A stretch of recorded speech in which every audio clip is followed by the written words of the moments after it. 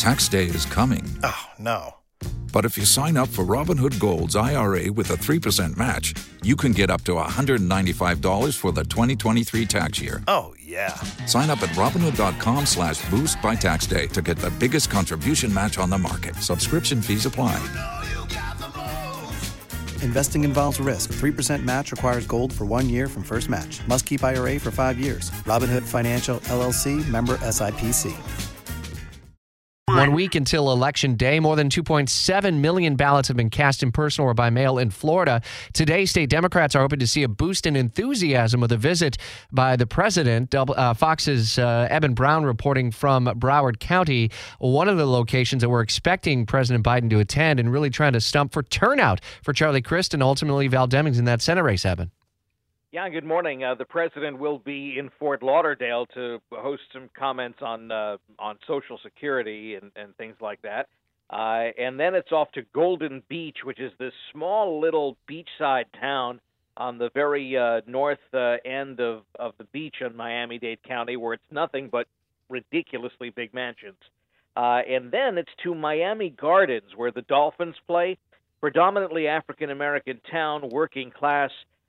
This is not exactly where Democrats need to try to find votes, or normally it shouldn't be where they need to try to find votes, 7 or 6 days before an election, especially a midterm, where they feel the need to send the president of the United States to draw out voters. Are you hearing and seeing on the ground there, both in turnout and then also maybe in these rallies, that there's enthusiasm for either of the Democratic candidates at the top of the ticket, be it either Charlie Crist or Val Demings, or is it maybe some more isolated local races or even some of those state races? Well, there's enthusiasm for the Democratic candidates among Democratic voters. The problem is that there are fewer Democratic voters, and that's a problem for Democrats.